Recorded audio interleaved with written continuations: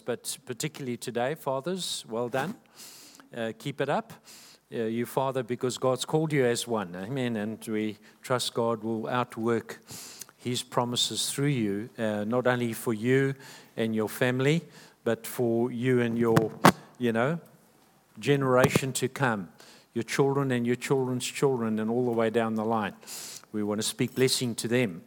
So I thought, I just pondered a little bit this morning the theme about hooked on, or fisherman. I'm a fisherman by, I grew up with a father that fished a lot, so I've had a lot of exposure to fishing.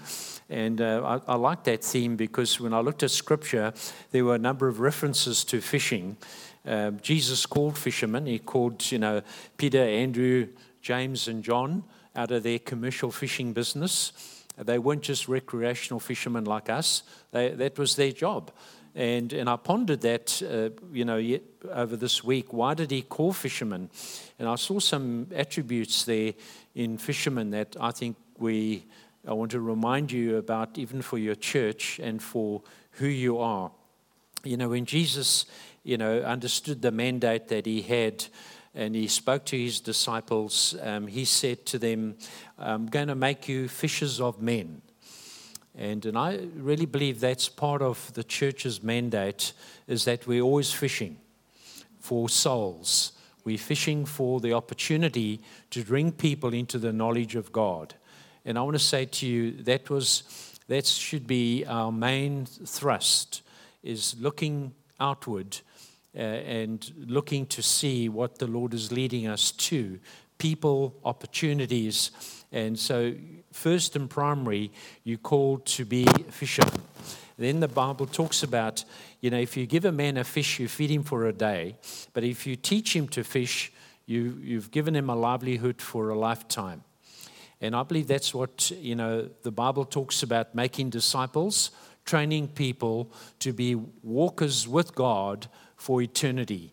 You see, we're dealing in eternal matters, not just the short-term process. We're dealing about people's, future into eternity. And that's a very powerful thing. So I really believe that teaching men to fish, men and women, is very, very key. And, when I looked at the Bible, it mentions a lot about nets. And I noticed that there were 3 different types of nets that they mentioned: a casting net, a drag net, and a draw net. And to me, I pondered that about skills in the church. We all have different skills. So if God gives you a different net to use that net. Don't use the net that I use the one that God gives you, because there's a skill in that, and there's also an abundance in that. When Peter argued with Jesus about that I've been fishing all night and there's been no fish, Jesus said to him, well, cast the net on the other side. And there was an abundant catch. So we have to listen to the Lord in our fishing expeditions, just what he wants us to go after. So go after what he leads you into, and you'll have an abundance of fish. So the training part, I want to say 3 things there. Discipleship making is an intentional process. You are called to be intentional about discipling yourself. And once you become discipled, let me encourage you, disciple others. Become a discipleship maker. Amen. Go after that opportunity. It's very rewarding. And discipleship making really happens in the local church. So be a church that reaches out and then teaches those disciples to become mighty in the Lord. And my third point is, it's really the Word of God is centered around people. So teach them the Word and how to live in the Word and how to use the Word of God in their warfare, in their understanding of the revelation of who God is.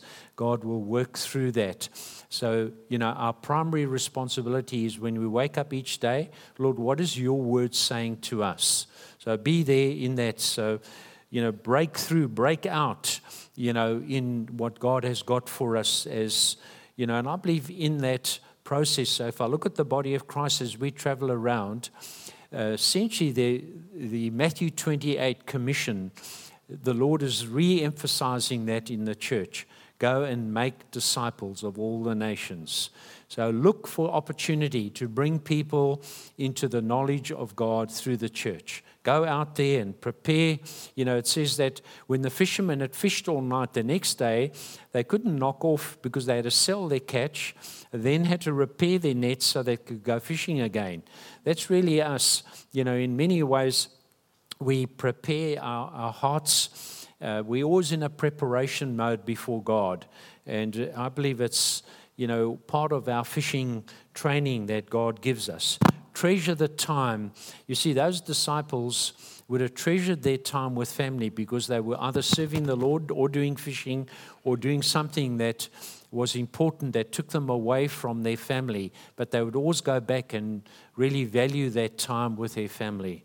And I want you to, as men particularly, men value your families. They're the most precious commodity that God has given us. You know, it says this in Matthew. It says, the fishermen respond to Jesus. It says immediately they left their nets and followed him. When he said, "Come, follow me," they didn't argue about their business or about their intentions. They followed Jesus immediately. And I want to encourage us today that when the Lord speaks to us, that there's an obedient response to God in your life. Most of what we do with God requires an obedience. And to me, the greatest challenge is always to be obedient to what the Lord is saying to me at any one moment in my life. And I want to encourage you to be the same on that. So God is at work. And here's my scripture for you for going forward. It comes out of Habakkuk chapter 1, verse 5. And it says this: "Look at the nations and watch and be utterly amazed. For I am going to do something in those days that you would not believe, even if you were told." You see, I live in that expectation with God, and I want to encourage you as a church. Doesn't matter what the world is doing, but God has given you some promises. Go after the promises, because the word says, "I'm going to do something in your day." Not in tomorrow's day, in your day, that you would not believe, even if you were told. You see, I've learned that as we've ministered and we've traveled to nations, that sometimes God does things way above anything that we expect or even imagine.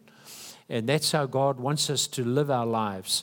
So you believing for a greater number of people in your fellowship and in your relationship, believe God for that. Go after that with all your heart.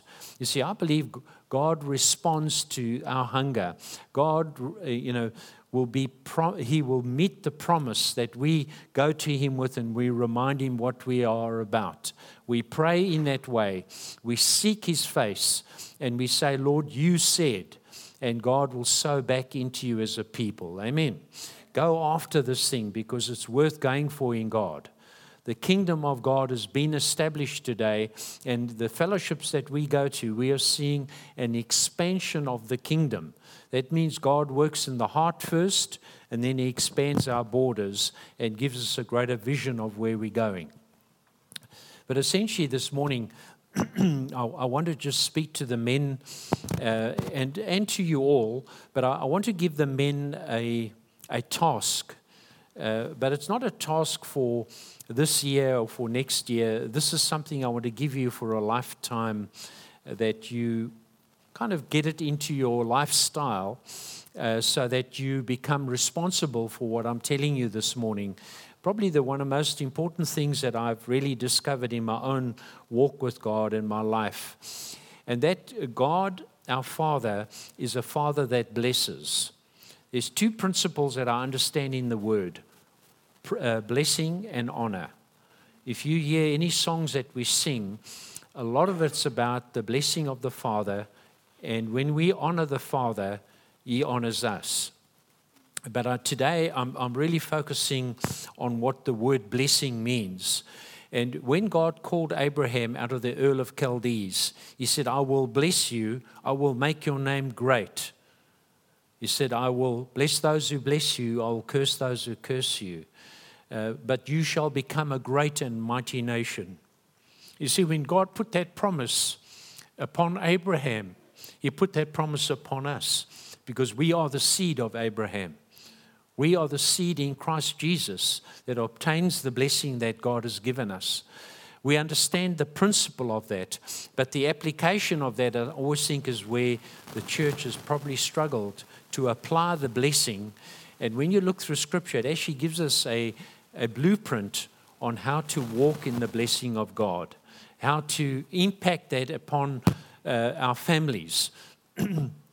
So, when I understood that, when Isaac blessed Jacob and Jacob became exceedingly prosperous, when, Abraham blessed Isaac in the land, it says that when Isaac sowed in the land, he received 100-fold blessing. You can read about that in Genesis 26. So what I want to really get the message across is that because he was blessed, he had 100-fold return. When the Philistines came against him in the first well, he closed it, he moved to another one, opened the next well. Philistines came against him. The third well he opened, they left him behind, but God gave him a word. He said that I have made room for you, Isaac, to prosper. See, I believe God is making room for us to prosper. And the word blessing doesn't really speak as much about financial blessing as it does about material blessing, about spiritual blessing that we obtain in Christ for our lives. So it's very important that we recognize what that is. You see, the word blessing means the Hebrew word is barak, B-A-R-A-K, and it means to praise, congratulate, salute, to impart to someone the blessing that they are. And God wants you and I to recognize that He did that with Adam and Eve. He did that with Abraham. And He passed on the blessing and to make His name great in all families. And, as a Christian, our inheritance as brothers and sisters in Christ is to live in that blessing. And I want to encourage you this morning that the heart of God is for you and I to be blessed in what we do. Not only us, but our children and our children's children. So when I understood the principle, I went to my dad, who was around 87 at the time, and I said, Dad, I need you to bless me. So I said, don't be silly, you're already blessed. So I said, no, I want you to lay hands on me and bless me. So I visited him and I said, Dad, put your hand on my head and pronounce a blessing. So he said to me, well, what words do you suggest I use here? So I said, Dad, I've got just the words for you. I went to Numbers 6:24, where it says, the Lord's face will shine upon you, that He will be gracious to you, that He will bless you, that His countenance would rest upon you, that every spiritual blessing in heavenly places in Christ Jesus will be your portion. I said, how does that sound, Dad? He says, it sounds good. So he put his hand on me, he blessed me. And I want to say to you, I've done that to my daughters. I've done that to my grandchildren. So when I look at my family, I see blessing in their lives. When I look at the Hebrew traditions, the Hebrews were very strong in blessing their children and their families. So the husband and wife would look at one another in their eyes.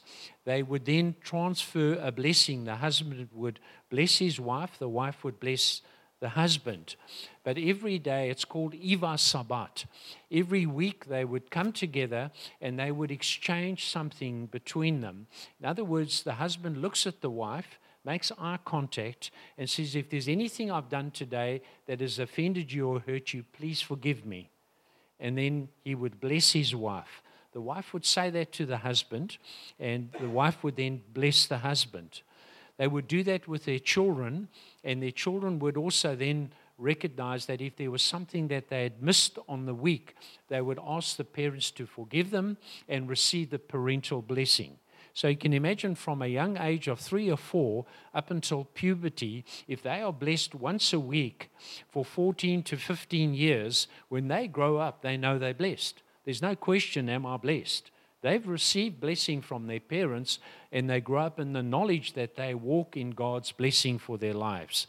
So I want to say to you that when Isaac blessed Jacob, I want you to just hear the scripture that was used in Genesis 27:28 to 29. It says, may God give you of heaven's dew and of earth's riches and an abundance of grain, new wine. May nations serve you and people bow down to you. Be Lord over your brothers, and may the sons of your mother bow down to you. May those who curse you be cursed, and those who bless you be blessed. That was the word of his blessing. So if you follow, Jacob's progress through Scripture, God gave him blessing over the land, over everything that he did. He continued to prosper.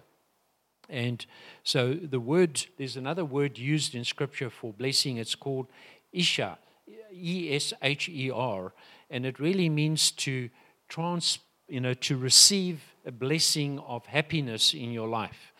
And it really speaks directly about God impacting our lives, that we have a joy about us that the world doesn't understand. Not that we won't have challenges, but we are blessed to be a blessing. And that's the key. I want to leave with you this morning, that you are blessed to be a blessing. Amen? Psalm chapter 1, verse 1 and 3 says, "Blessed is the man who does not walk in the counsel of the wicked, or stand in the ways of sinner, or sit in the seat of the mocker. But his delight is in the law of the Lord." And he says, and he meditates on this day and night. So there's a secret there for us. Meditate on God's word. Don't walk with those that are ungodly. Stay in the purposes of God in your life. And it says he is like a tree planted by the streams of water, which yields its fruit in its season. You see, blessing yields fruit in your life. And you will see the fruit, and others will come and, participate of that fruit in your life. So, when you look at Beatitudes, if you want to do a little home exercise, blessed are those that, follow the Lord. Blessed are the pure in heart. Blessed are those who hunger and thirst. There's blessing that Jesus pronounces over those that follow his ways. You see, today, we very rarely encourage words of affirmation and words to build people up. When you go, the English word for eulogy was, and generally a eulogy is when somebody has passed away, and we all stand up and give a wonderful picture of the life that the person, lived, and we bless him by the eulogy. But unfortunately, it's too late. He's down 6 foot down. He can't receive his blessing. This thing should be done while we're alive and well, so that we can impart something to people's lives and see them rise up and be blessed, because the words we use impart blessing. The power of the tongue, blessing and curses is in the power of the tongue, folks. So, when I look at my daughters and I understood this principle, I would speak to them prophetically. And when I look at their lives today, many years later, I see them living the life that God spoke to me about. When I looked at them and I saw a teacher in my one daughter, I saw a business in my other daughter. One's a teacher and one's a business. But that was spoken, 20 years before they became what they are today. The power of the spoken word is such a powerful thing. And I want to say to you, speak that over your children and over your grandchildren, so they rise up into all that God has called them to be. But don't stop there. Say it to your wife, to your husband, to one another as a congregation, that you can recognize the blessing. When somebody does well in the congregation, bless them and speak into their lives and say, well done, we recognize that gift. We recognize that promotion comes from the Lord. It doesn't come from the east or the west. No, it comes from the Lord. Well done, keep it up. So God wants you and I to encourage and to build up. And that's exactly what the word talks about over and over in our lives. There's a lot in it, but I'll just share one scripture for you so that you get the context of where it comes from. In Galatians 3:13 and 14, it says, Christ has redeemed us from the curse of the law, having become a curse for us. Because it is written, cursed is anyone who hangs on a tree. Verse 14, that the blessing of Abraham might come upon the Gentiles in Christ Jesus, that we might receive the promise of the Spirit through faith. So through faith today, we receive the blessing of Abraham through Christ Jesus in our lives, and we walk accordingly in the way that God has called us to walk. So God wants you and I to prosper spiritually, emotionally, physically, and materially. That's what the blessing is about. So, when Esau heard that Jacob had stolen his blessing, Scripture says this, he cried out with an exceedingly great and bitter cry and said to his father, bless me also, O my father, because they understood the power of blessing that comes from fathers and mothers in the faith. That's why I say to today, if I look at the older generation in the church, you are fathers and mothers that carry a responsibility, but you carry an anointing to bless. Pass that on to the next generation so that when we look at the church, we see a mighty church rise up. Why? Because we know that we're blessed of God. Amen. In everything we do. There's a willingness to walk in that blessing. So, if you look at the Hebrew tradition, one of the things that I love about that is that they would meet on a regular basis. Today, we are so busy in our work schedules that we don't take time out for family to, if I were to say to you, could you meet every Friday? You'd probably say, no, you couldn't. But I want to say, why don't we make a time with the family that it's either a Saturday morning or a Friday evening or whatever time, and exchange some family time that is deliberate and intentional, and that you can bless one another in the words that you use and the way that you interact with one another. So I always, try and encourage my family to do that and to walk in that way so that God can continue to, raise up an expectation of blessing in the family and in our lives. So what I want to do is just speak to you a little bit about the primary mechanism of imparting love and blessing to people was done by the laying on of hands. Why? Because God wants us to understand the destiny that He has for us, and your image of God. What is your image of God?